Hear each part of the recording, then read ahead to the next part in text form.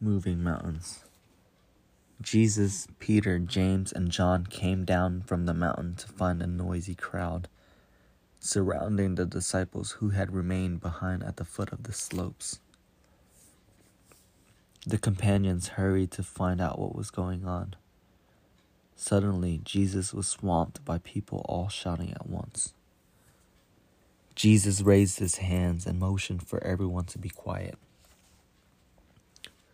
Then he spoke. "Will someone please tell me what you are squabbling about with my disciples?" An anxious-looking man immediately stepped forward. "Teacher, I came with my son to find you. He's ill. It's like there's an evil spirit in him which suddenly throws him to the ground. He foams at the mouth and jerks horribly, then stiffens like a board. I asked your disciples to cast out the evil spirit from my son, but they couldn't." Jesus looked around at the 9 embarrassed and deeply puzzled disciples. Thanks to Jesus' gift of healing powers, they had been able to perform many miraculous cures by themselves. But each disciple had tried to heal this particular boy, and no one had any success. "My faithless friends, how long must I put up with you?" Jesus scolded. "Now bring the child to me." Jesus had barely laid his eyes on the boy when he collapsed. "How long has he been like this?" Jesus asked. "From childhood," the boy's father sobbed. "It's very dangerous, too. It's like the evil spirit wants to kill him. My son has fallen onto fire and even into water." The child moaned and tossed. "I beg of you," the upset man continued, "if it's possible to do anything, please help us." The father's eyes lit up with hope. "I believe you can help my unbelief," he cried. Jesus turned to the writhing body of the boy.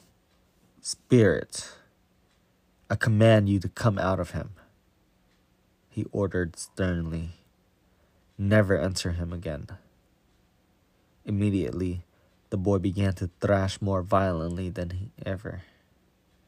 Fitz convulsed. His arms flailed in the empty air and his legs twitched. The onlookers gasped as the boy gave a final groan and collapsed into a crumpled heap. His father was left motionless with shock, appalled and terrified. But the crowd began to whisper. "He looks as though he's dead," somebody muttered.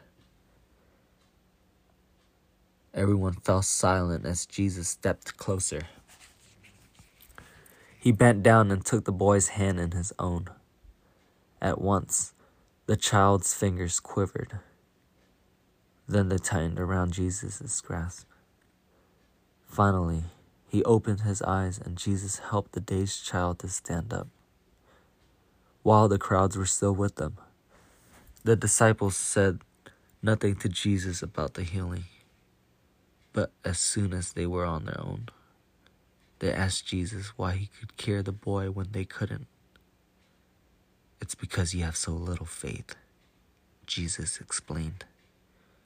"Even if you had faith the size of a mustard seed, nothing would be impossible for you. You would be able to move mountains." About the story. Perhaps one reason why the disciples couldn't cast out the evil spirit was that they had come to trust in the powers Jesus had given them, rather than in God himself. Jesus shows that there is no magic involved in healing or helping people. He wants his followers to trust God entirely and not assume that because they've served God effectively once, they can do so again by themselves.